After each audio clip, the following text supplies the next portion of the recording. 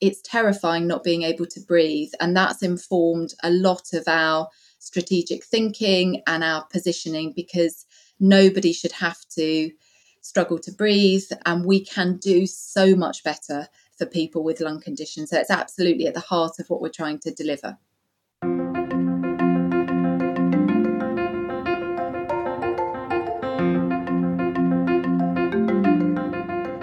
Welcome to Season 4 of the Charity CEO podcast, the podcast for charity leaders by charity leaders, bringing you inspirational and meaningful conversations with leaders who are driving change in the non-profit space. I'm truly delighted and humbled that the show has been named in the Charity Times Top 10 Charity Podcasts for 2022. Thank you all for that incredible endorsement. I'm Divya O'Connor, and here's the show. Sarah Woolnough is the CEO of the newly rebranded charity Asthma and Lung UK. Poor lung health is the third biggest killer in the UK, and yet only 2% of publicly funded medical research goes towards this cause. Asthma and Lung UK is here to change that and be the driving force behind the transformation of lung health. Sarah talks about her learnings from leading the collective journey of the rebrand process. She also shares her personal experiences being a first-time CEO, joining the organisation virtually during lockdown, and being a busy mum of 4. I hope you enjoyed the conversation. Hi, Sarah. Welcome to the show. Lovely to have you here today. And thank you for joining us on Season 4 of the Charity CEO podcast. Hi, and thank you for having me. Really lovely to have the invitation to come on. Well, absolutely delighted to have you as a guest. And in keeping with the popular icebreaker format, Sarah, we are going to start with our icebreaker questions. So if you're ready, we can dive in. Go for it. So question 1, what was your first job? Oh, I had a Saturday job working in a shoe shop when I was a teenager. Excellent. Did you get some good discounts on the shoes? I didn't actually, but I learned an awful lot about customer service and more than I cared to know about pleasing some customers. Brilliant. Question 2. As a child, what did you dream of being when you grew up? Oh, gosh. It varied a little bit. For a long time, actually, I wanted to be a lawyer. I liked a good sort of robust argument with various family members. And I liked the idea of changing the world, I suppose, and being able to sort of fight and argue for a cause. Question 3. What is your guilty pleasure? My guilty pleasure. Well, I do follow around the world a particular pop music band called Hot Chip. I've been to see them an awful lot over the years. Does that count as a guilty pleasure? Probably does. The amount of time and effort I've spent tracking them down. Absolutely. Being a groupie, great guilty pleasure. Question 4. If you could wave a magic wand and change one thing in the world right now, what would that be? I would change the dynamic on climate change. I feel, I suppose, in keeping with so many others, as though we're not doing anywhere near enough to grapple with the danger it presents. I'd love to wave a magic wand and feel as though we were on the right path to tackling it and improving the prognosis for future generations. Yes, I hear you. And I'm sure we'll come on to talk a bit more about climate impact as our conversation goes on. Our final icebreaker question, though, is if you had the opportunity to interview anyone in the world, dead or alive, who would it be and what one question would you like to ask them? Tough question. I think I would choose Angela Merkel. I mean, perhaps quite a serious interview, but I would like to ask her about her resilience as a leader who was at the very highest level of leadership for a really long time, trying to drive change with ups and downs. How did she bounce back? How did she stay resilient? I think that's a brilliant question, whether you're in a leadership role or not. I think we could all do with building resilience in our day-to-day lives. Well, Sarah, welcome to the show. You are the CEO of the newly rebranded Asthma and Lung UK, and your strapline is one that I absolutely love, which is the charity fighting for your right to breathe. Tell us about the vision and mission of your organisation. Yes, well, I mean, we are the product of a merger. So Asthma UK and the British Lung Foundation are our forerunner charities. And the two organisations came together in 2020. Our vision is a world where everyone can breathe with healthy lungs.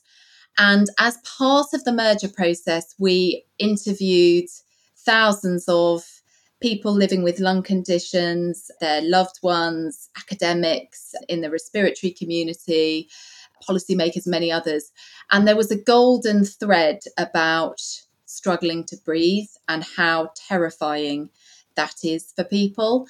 And that's what really unites, whatever lung condition you have, if it's asthma, if it's a lung cancer, if it's COPD, many other lung conditions.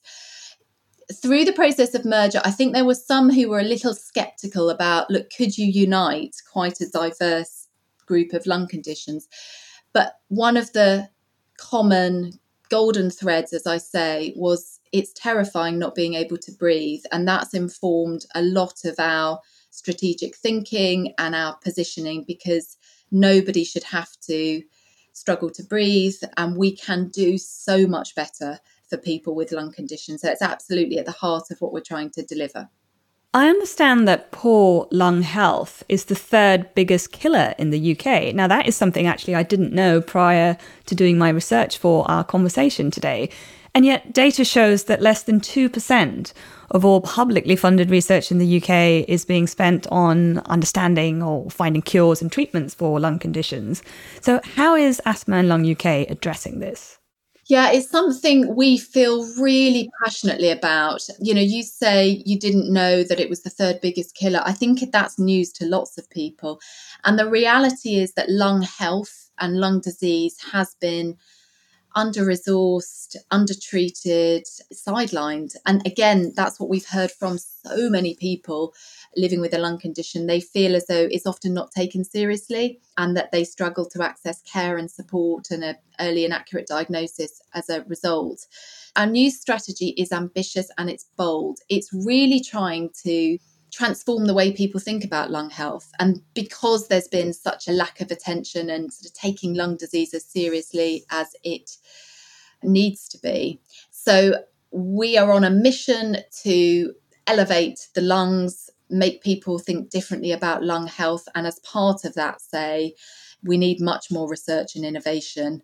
That's really the way that we'll transform outcomes for people with lung disease.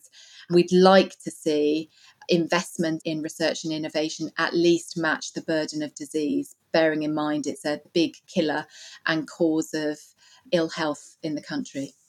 Picking up on something you said there, Sarah, about people feeling that lung conditions are not taken seriously, I think lung cancer in particular is often associated with smoking and smokers. Could you elaborate on perhaps some of the myths or the stigma that is associated with lung conditions? Yeah, absolutely. So there's still a huge amount of stigma out there about lung disease. And I knew this before I joined the charity, but the extent of it has surprised me, talking to people living with a lung disease. As you say, there's clearly the link with tobacco. So sometimes there's still a feeling, oh, well, if you smoked, it's your fault. That pervades. But there's also a sense of a link with certain occupations, certain communities. There's huge inequalities around lung disease. And I think that leads to stigma. There's a sense of, oh, well, groups over here might be more susceptible, but lung disease is not something for me or that's likely to affect other parts of the population. So really trying to get under the skin of that and say we should all value our lung health from an early age. We should look after our lungs. Lung health is for everybody, is a really important part of what we're trying to do. And, regardless of whether you've smoked or not, if you have a lung disease, well, you, of course, deserve the right to help and treatment and support. And there is so much that we can do to improve people's quality of life. And it's a travesty that that's not happening as it should. And what is the demographic profile, if you like, of people and age groups who have lung conditions? Yeah, it's a great question, because I think there's a perception that might skew massively older, sort of ex-smokers or smokers. But if you take asthma, it's over 1 million children have asthma across the UK. Wow. 5.4 million have asthma in total. Millions have COPD. So it really is mixed depending on which lung disease you are considering. There is a skew older because as we accumulate damage in our organs and in our lungs, it's no different to lots of other disease areas. But fundamentally, we are saying as a charity, lung health is for all of us. It's for everyone. And we may come on and talk about this a little more, but it's why we're talking so much about the importance of clean air. Because actually from the womb onwards, if you are exposed to toxic air, that will have an impact on your lung health. And we need to do something about that. Yes, I'd definitely like to talk about that a bit more. But for the moment, Sarah, I'd like to actually come back to the merger and more specifically actually the rebrand. You've been in post since December 2020. I mean, did you actually kick off the rebrand process when you joined? And talk us through any learnings that you can share for other charity leaders who may be considering a rebrand. There are lots of learnings to share. It's been quite an 18 months. So the charities had formally merged at the beginning of 2020. Within 100 days, COVID had hit, and a lung charity in a respiratory pandemic, it was absolutely all hands on deck. I mean, the organisation, I just feel so proud of what the charity was able to do to support people with lung conditions who, of course, were understandably very worried, particularly in the early days of COVID, and we provided huge amounts of advice and support.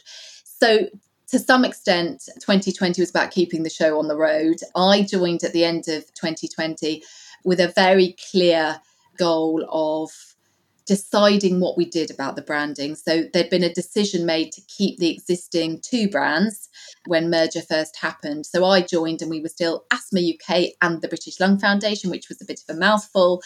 And I have led a process of really going back to first principles, considering the options around the branding for the charity. Lots of people had views and opinions, which we needed to hear and take into account.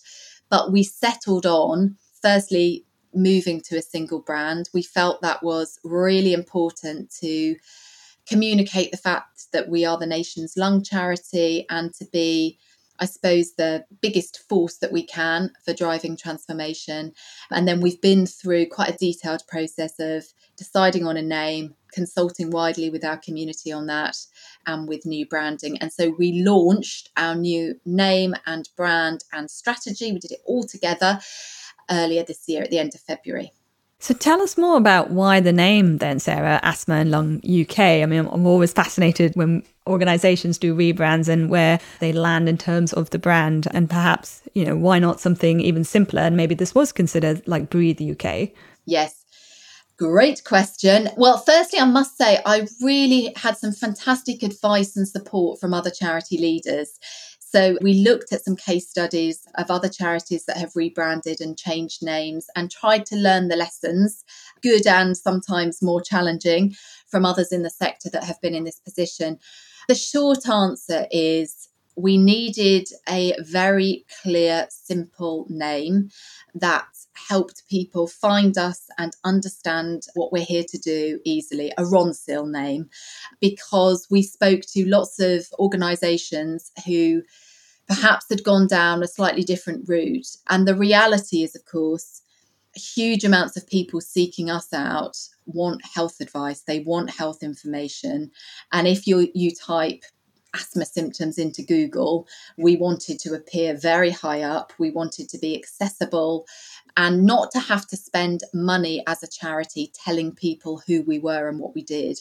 And so the problem with a name like Breathe, and lots of people thought we should be called Breathe UK, is that, well, there are lots of other breathes out there. It's not just the Preserve of Health charities, but also we'd still have to spend time and effort communicating we're a charity and this is what we do. And with Asthma and Lung UK, there's lots of evidence out there that UK has become so synonymous with charities if you put that at the end of your name.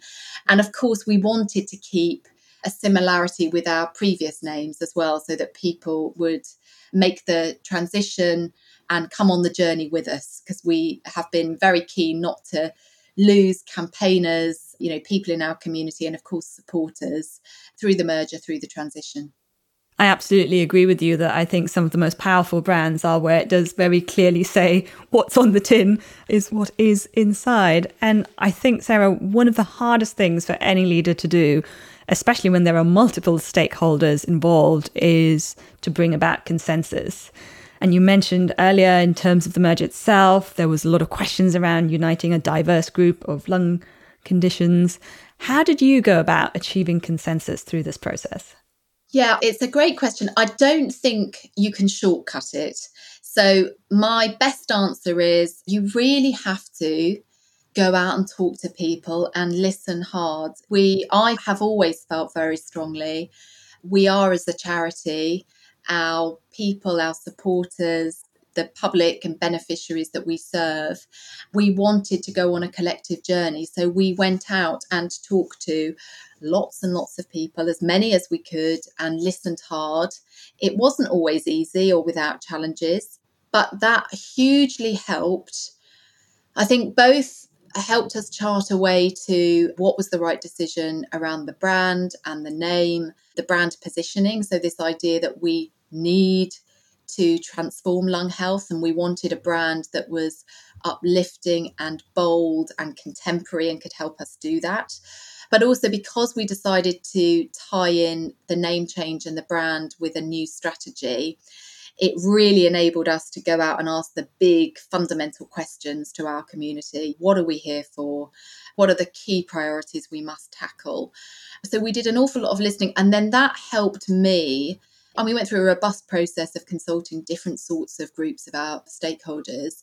It helped me hand on heart say, when we launched the name and the brand and the strategy, this is the product of a holistic community conversation. And of course, not everybody necessarily loves the name or maybe agrees with everything we've written in our strategy. But as a leader, I think I have felt we've gone through a really robust, detailed process.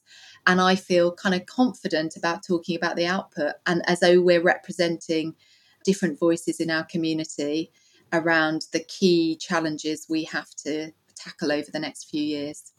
Yes, and I think this is a good place, Sarah, to actually ask you to tell us a bit more about your new organisational strategy. I mean, obviously, the last couple of years of the COVID pandemic has increased public awareness of respiratory conditions. I mean, what part has the pandemic played in the development of your new strategy as well?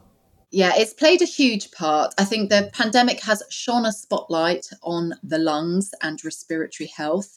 Part of our job is to keep it there and say, look, we must value our lungs and lung health in a way that we haven't. And let's learn the positive lessons from COVID that we can. But let's also recognise there's been massive disruption in the health service. Actually, for lots of people with a lung disease, with asthma, chronic obstructive pulmonary disease and others, things have got worse. It's harder to get a diagnosis. It's harder to get access to your treatment and care. And so we need to be bold. We need a transformation. And that's what our strategy really sets out. So the North Star is saying we want to see a reduction in ill health and death from lung disease by 20% over the next 5 years. That is very ambitious. That has to be a whole system target. You know, we can't do that alone, but we can play our part.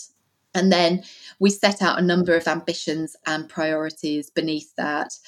But if I give you a really high level sense, we are prioritising prevention, particularly clean air. We want to ensure, secondly, that people can access best services from diagnosis right through treatment and care. And then thirdly, we do need this uplift in research and innovation, because that will be the engine of how we do drive a transformation. So talking a bit more about clean air, because I know you mentioned it earlier on in the conversation as well, what are you doing in this space specifically with respect to air pollution and climate impact?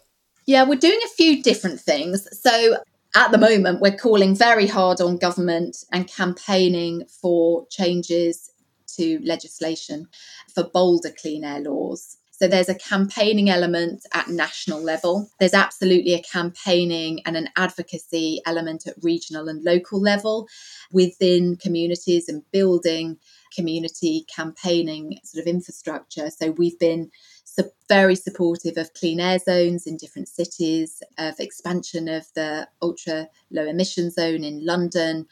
But we're also trying to raise awareness and, I suppose, shift the dial on how people think about air quality. Air pollution is often talked about as the invisible threat because we can't see it. So we have produced a number of reports and analyses to try to bring to life what this means for people in their daily lives. So many people with lung conditions tell us on a daily basis their life is impacted by poor air quality. They can't get out and exercise. It may trigger an asthma attack or an exacerbation of their lung condition. So we've tried to humanise this, tell stories, bring the issue to life. And then we're also, interested in a wider change. So much better local air quality monitoring and alerts so that people can understand where they live, what's happening, and encouraging them to get active, campaign at local level for change. Really fascinating stuff. But Sarah, I'd love to hear now a bit more about your personal story. I mean, tell us how you got to where you are and why this cause is so important to you. Yes, well, my background is government and sort of public policy development. I'd worked for a couple of MPs and in the civil service when I first sort of set out in my career. I then had worked for a membership body and for a long time at Cancer Research UK before joining Asthma and Lung UK. So I've spent the majority of my career in the charitable sector. I've done a few stints back in government, went on to a secondment many years ago to help write a national cancer strategy. But why this cause? Well, a mixture of the professional and the personal. For a long time, I have felt that lung disease, there is such stigma, and it's partly linked to inequality and class and poverty. And that's bothered me, a cause where you don't get enough attention and resource because of some underlying factors and some stigma. So I felt passionately that lung cancer and now more broadly lung disease needs more attention. I lost an uncle to a really horrible, rare lung cancer called mesothelioma about 20 years ago. From diagnosis to his death, it was just a few months, and there was no viable treatment option. And it was horrible to obviously be in that position personally, to see someone you're close to struggling. So from a personal perspective, I have felt passionately that struggling to breathe is awful. We need to do more to tackle it. And I feel very honoured to be leading the charity as a consequence. Well, I'm sorry for your uncle and hearing that story. I'm sure many listeners will have similar stories of loss within their own circles and families. And tell us a bit more about how you found your transition from your previous role as an executive director at CR UK into what I know is your first chief exec role now. It's been, a great transition in loads of ways. What can I say? I started my first CEO role in the height of a lockdown. I almost forget which one now because the last couple of years have blurred. But so I had to start virtually, which had pros and cons. It meant that I could get around the community and the team very quickly and meet lots and lots of people on Zoom and Teams. But you can't beat sort of face-to-face connection and really getting to know people in a kind of deep way. So thank goodness that sort of phase of life is hopefully over. I suppose a few different things. Cancer Research UK is a huge monster of a wonderful organisation. And so moving from a very large organisation to a mid-sized charity, that's taken time to adjust to. But I'm massively impressed at the amount that we can and do get out the door and deliver for beneficiaries. And because I've done quite a bit of trustee work and non-exec work at different organisations over the years, that did help me prepare. I think after spending such a long time in a single organisation, to move has given me a new lease of life and energy and passion, really, because it's reminded me how much I enjoy learning new things and love meeting new people. And not that you didn't get the opportunity to do that in the third sector in my previous role, because of course I did. But there's something really refreshing about learning about a new set of conditions, meeting a new academic community in my case, because we're a medical research funder. So I've really enjoyed that. I suppose it is a different role moving from being an executive director to being a chief exec. So I've tried to be quite deliberate in embracing that. And I'm not directing certain parts of an organisation. I'm having to take a step back, take a slightly different view, apply myself to certain things that I might not be so skilled in or might not naturally gravitate to. I mean, I think that's some advice I was given and I've tried to follow. Really quite deliberately think about the fact that being a CEO is different from a senior manager role and trying to reflect on that on a regular basis. Any other advice or tips you would give to leaders across the sector who might be thinking of stepping into their first chief exec role? I was going to say it's great fun and it's incredibly rewarding, and don't be scared to try it. I've got a young family, and the last few years you constantly try to juggle and balance, and I think that can be a barrier to taking a leap into a new role or thinking about a really senior leadership role. But it's been an easier transition than I thought it would be. And also, there's not necessarily a good time, is there? You know, you can wait a long time if you've got a family and you're managing other commitments. But I was given some advice when I first sort of started my family. What they said is you'll worry and you'll apply yourself the same amount about whatever job you do. So you may as well take the senior leadership job. And I think that sort of stood me in good stead and been good advice. Yes, I'm sure there are many chief execs out there who know well the juggle of having young children and a busy job. But I always say I get so much inspiration from the job itself of being a chief exec, and that really drives and inspires. But looking back at your own leadership journey, Sarah, what advice would you give to yourself, do you think, before your first day?